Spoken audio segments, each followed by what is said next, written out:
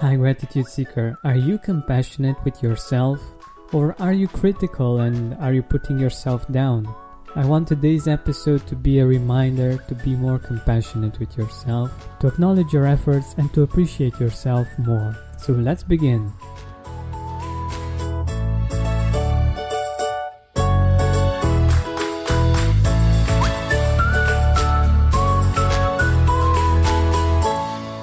Let's take a deep breath in and a deep breath out.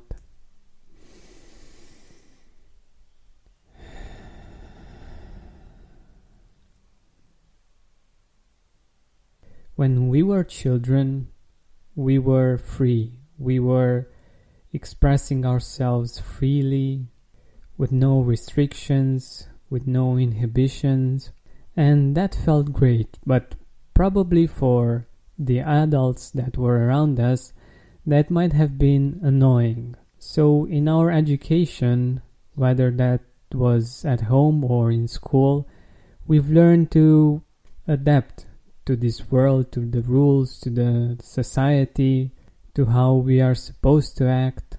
Those things that we were taught and the things that we learned afterwards created our emotional map of the world.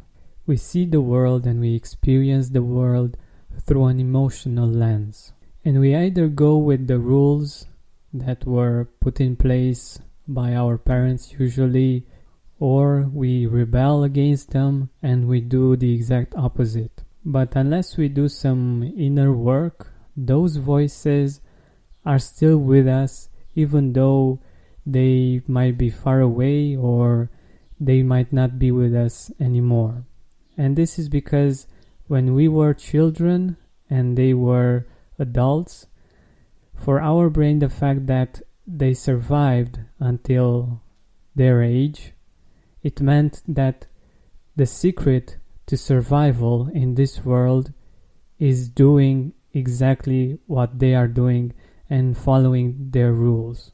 So our brain still thinks that if we follow those rules and we do many of the things that our parents used to do or are doing, this will ensure our survival. Even if it hurts, even if we feel bad, even if it's really tough, we still do them because we feel or we think that that's going to help somehow. And so we have these voices that at times can be really tough on us. We criticize ourselves for the decisions that we've made, the life choices, for not doing the things that we are supposed to do for a better health, for instance. People also criticize themselves for not being good enough parents. And many things of this nature happen between our years. And what's really hard about this is the fact that we actually cannot escape it. Because if someone from the outside is saying something negative about us or is criticizing us, we can leave, we can end the phone conversation. But the things that we say to ourselves are very tricky because there's nobody else there, it's just us. And if we are not compassionate with ourselves, nobody will be. So if you're like me, you've probably made many mistakes in your life. You've made many bad moves. You took many decisions that ended up not being the best for you. And maybe you criticize yourself for them. But the truth is, we can't change the past, no matter how much we criticize ourselves for the things that have happened.